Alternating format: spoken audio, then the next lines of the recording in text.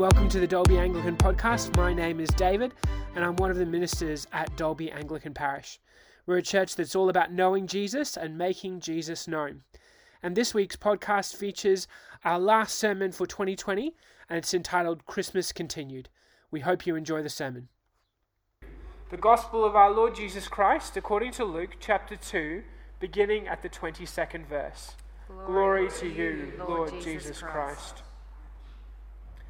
When the time came for the purification rites required by the law of Moses, Joseph and Mary took him to Jerusalem to present him to the Lord.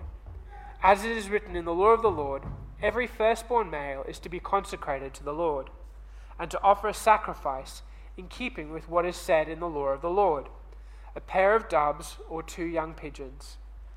Now there was a man in Jerusalem called Simeon, who was righteous and devout. He was waiting for the consolation of Israel, and the Holy Spirit was on him. It had been revealed to him by the Holy Spirit that he would not die before he had seen the Lord's Messiah. Moved by the Spirit, he went into the temple courts. When the parents brought in the child, Jesus, to do for him what the custom of the law required, Simeon took him in his arms and praised God, saying, "Sovereign Lord, as you have promised, you may now dismiss your servant in peace. For my eyes have seen your salvation, which you have prepared in the sight of all nations, a light of revelation to the Gentiles, and the glory of your people Israel." The child's father and mother marveled at what was said about him. Then Simeon blessed them and said to Mary his mother, "This child is destined to cause a falling and rising of many in Israel, and to be a sign that will be spoken against, so that the thoughts of many hearts will be revealed. And a sword will pierce your own soul too." There was also a prophet, Anna, the daughter of Penuel, of the tribe of Asher. She was very old. She had lived with her husband 7 years after her marriage, and then was a widow until she was 84. She never left the temple, but worshipped night and day, fasting and praying. Coming up to them at that very moment, she gave thanks to God and spoke about the child to all who were looking forward to the redemption of Jerusalem. When Joseph and Mary had done everything required by the law, they returned to Galilee, to their own town of Nazareth. And the child grew and became strong. He was filled with wisdom, and the grace of God was on him. This is the gospel of the Lord. Praise to you, Lord Jesus Christ. Well, friends, I don't know about you, but I really am Christmased out. I saw a picture on the internet today of from Lone Pine, from Lone Pine Koala Sanctuary. This was on their Instagram account, and it looks like this is a depiction of what it looks like to be Christmased out in Australia.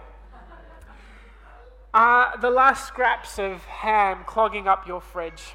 Are the Christmas movies and happy snaps zapping your mind? Are those prawn shells stinking up your bin? Yeah. Perhaps you're not just ready to see the back of 2020, you're ready to see the back of Christmas. It's okay to be Christmased out, and with Sunday falling just 2 days after Christmas, it's okay that the title of this sermon, Christmas Continued, sends you into nervous sweats. But thankfully, the events we're talking about today come after Jesus' birth. The angels have finished singing, the shepherds have gone back to their sheep, and in Luke 2:22 we read, "When the time came for the purification rites required by the law of Moses, Joseph and Mary took Jesus to Jerusalem to present him to the Lord." Today our passage focuses on what happened to Jesus after his miraculous birth. And we're going to learn more about Jesus' righteous parents. We're going to learn more about a righteous man named Simeon. And we're going to learn about a woman who was righteous as well, called Anna. So let's look at these first righteous parents. In the beginning of the passage we just read, Mary and Joseph traveled to the temple in Jerusalem to have Jesus circumcised. In the book of Leviticus, God tells his people that after giving birth, mothers should wait 7 days, and on the 8th day, they were to present their boys to be circumcised. For Mary and Joseph, and Jews like them, having Jesus circumcised, identified him with his ancestor Abraham. At the beginning of the Bible, God meets with Abraham, a wandering, childless nobody, and promises to bless him with a family, a country of his own, and also God promises that through his descendants, the whole world will be blessed. To mark this covenant, God tells Abraham to remove the foreskin of all his descendants. This is the covenant of circumcision.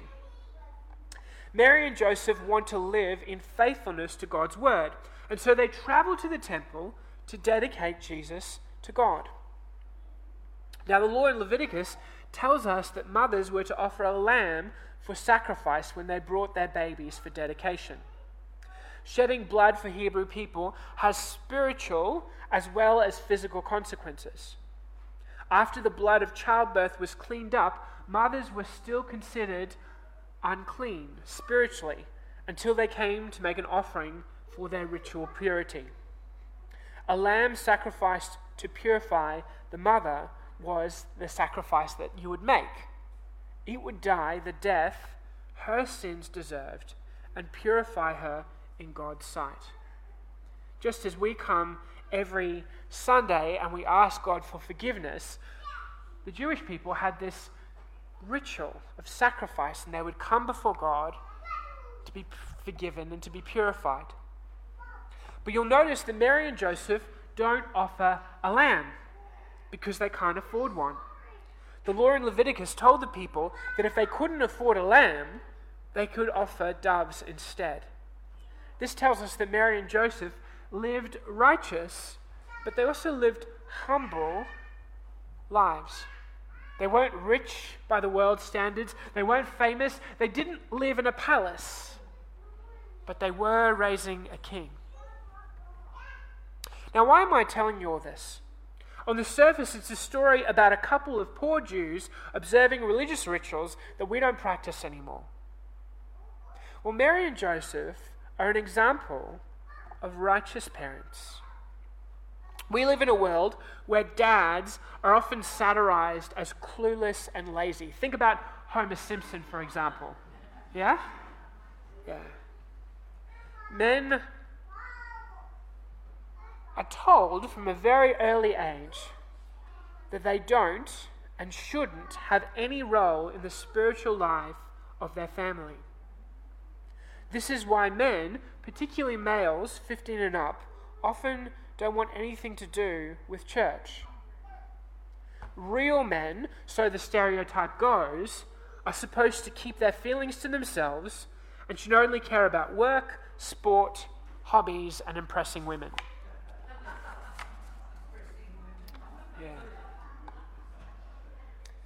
Joseph smashes this stereotype out of the park. Joseph isn't rich, but the Bible tells us he humbly works with his hands as a carpenter supporting his family. He accompanies Mary to the temple and would have been the spiritual head of his household. He would have led prayers and taught Jesus the scriptures.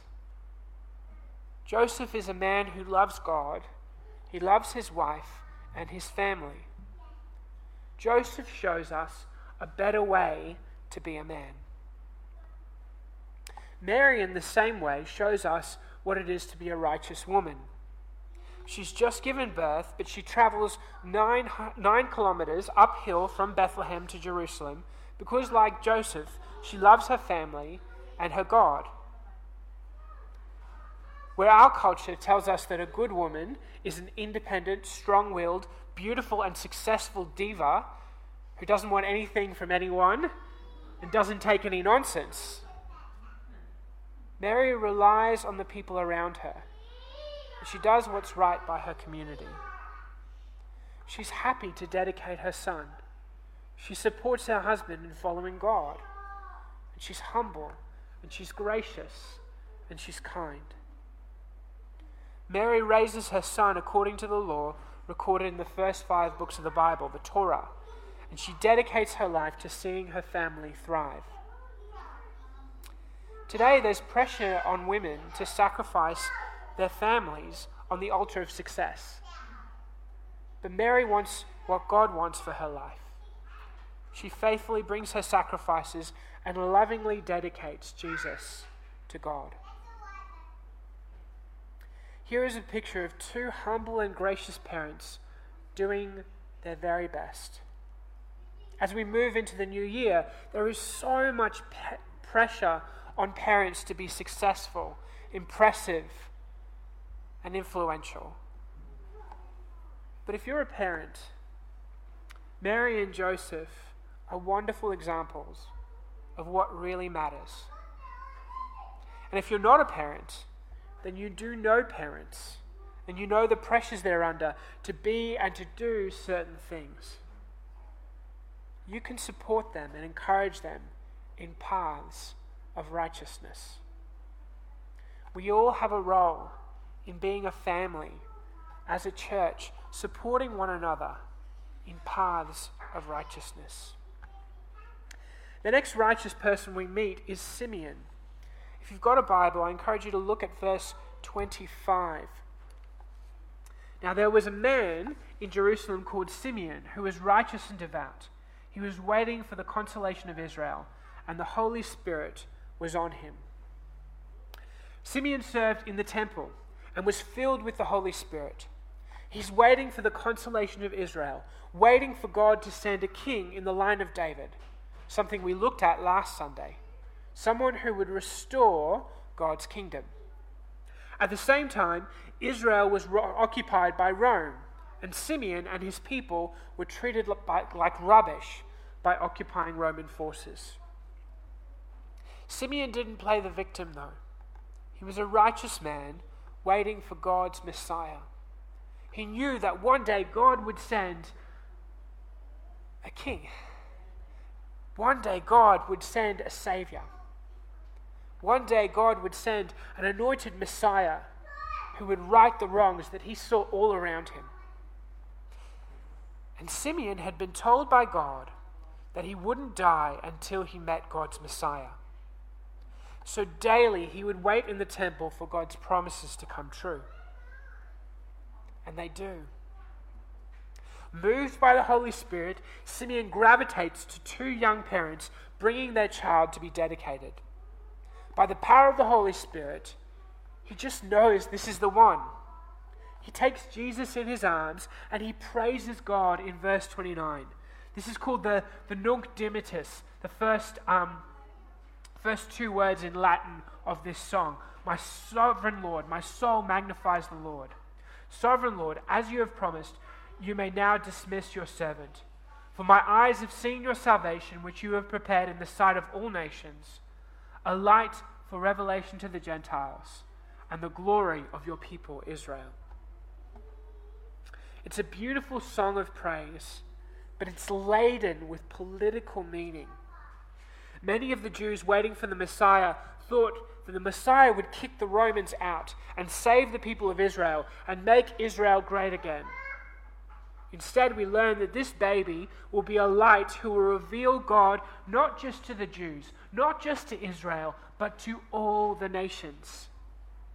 This baby, says Simeon, will bring joy. He will bring joy to the world. Then Simeon turns to Mary and he looks her in the eye and delivers a message from God in verse 33. He says, this child is destined to cause the falling and rising of many in Israel, and to be a sign that will be spoken against, so that the thoughts of many hearts will be revealed. And a sword will pierce your own soul too. Jesus' birth will cause many religious people like Simeon to reject God's Messiah. We see this all throughout the four Gospels. People falling foul of Jesus until they can't take it anymore and they crucify him. And at the same time, we see many non-religious people drawing close to Jesus, discovering God, and finding the fullness of life that only Jesus can offer. The true hearts of people will be revealed, and this baby will change the world forever. And sadly, this message has an edge. Simeon warns Mary that a long sword, not just a short sword, but a long sword, will one day pierce Mary's soul. Mary will see her son hounded by his enemies. She will see him beaten and abused, and her heart will break as soldiers drive a spear through his side. Mary will delight in her son, but there will be pain among the joy. Friends, Simeon here shows the prophetic power of a righteous man waiting for God. Simeon dedicated his life to God. He knew that there was more to life than just living for himself, and God rewards his faithfulness. In our world, righteousness isn't seen as something worth living for. In fact, if you call yourself righteous, then you're often called self-righteous, and that's seen as a vice rather than a virtue. Success, wealth, and personal happiness are seen as more worthy of our energy. If you're thinking about New Year's resolutions, perhaps you're already thinking about, how can I become more intelligent? How can I become more influential? Just me? How can I become more physically fit?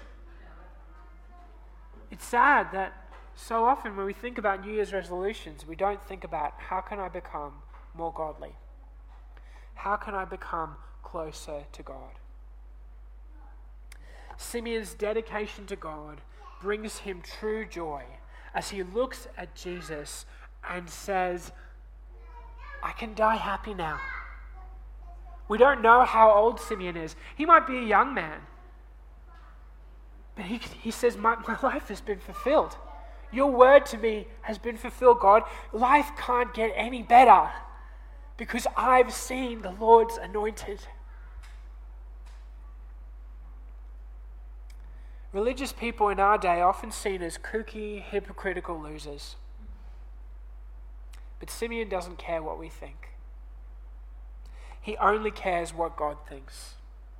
And this makes him righteous. It's not specifically his moral purity or his perfect record that makes him righteous.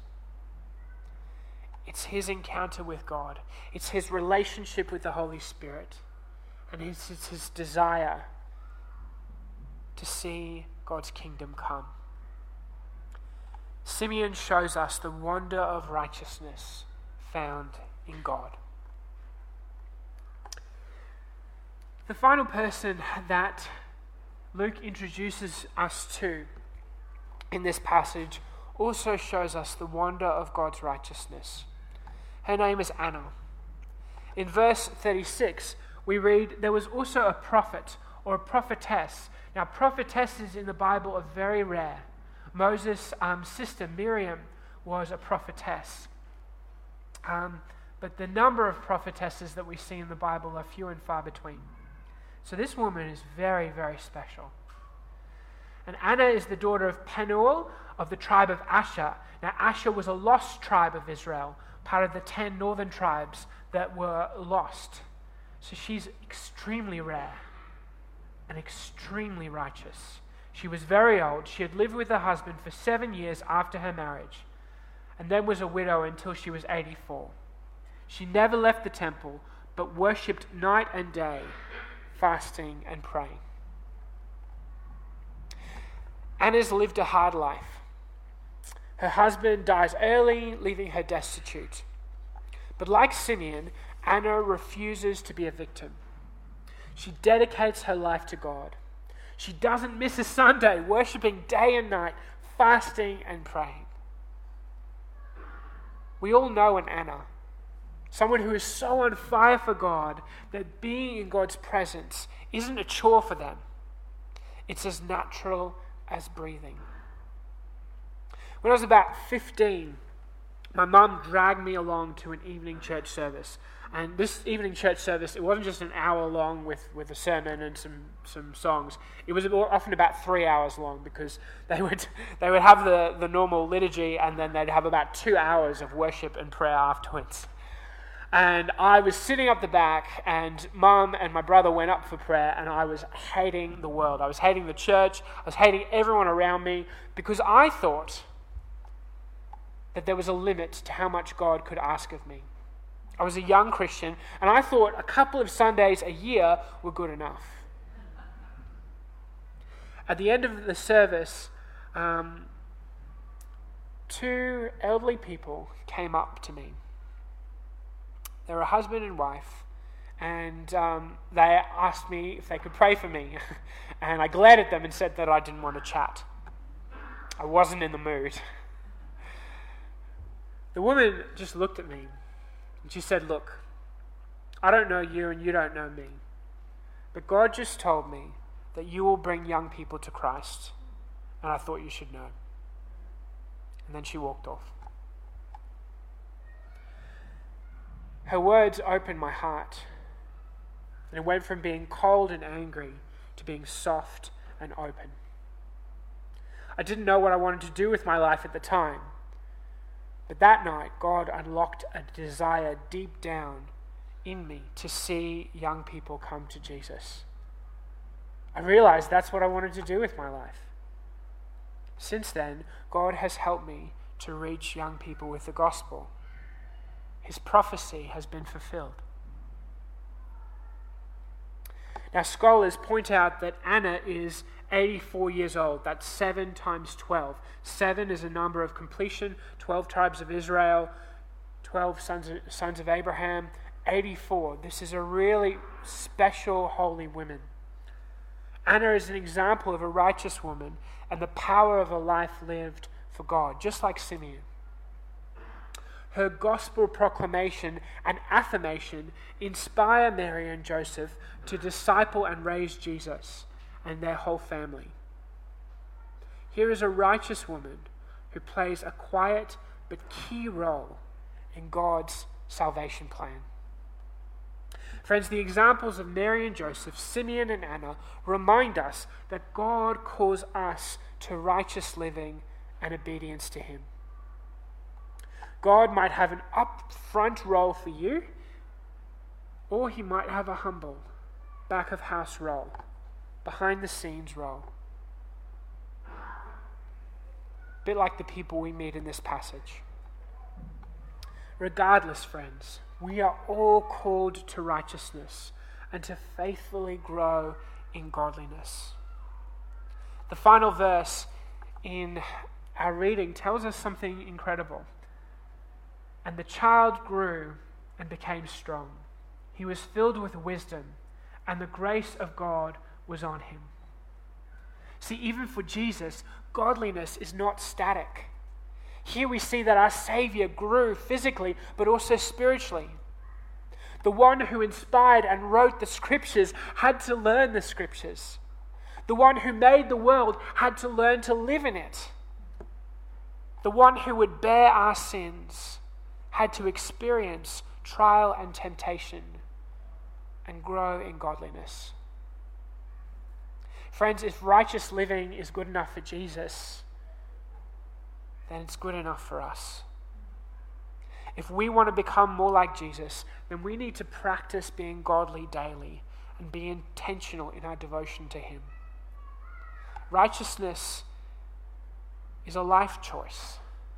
And today we learn that it's the most important and fulfilling choice you could ever make. As we revel or shudder in the afterglow of Christmas and we look towards 2021, let's ask God, what do you want to do in my life this year? How can you help me become more godly this year? What can I commit to growing in faith and righteousness? Let's ask God to make us righteous like these incredible people. We won't be disappointed. Amen.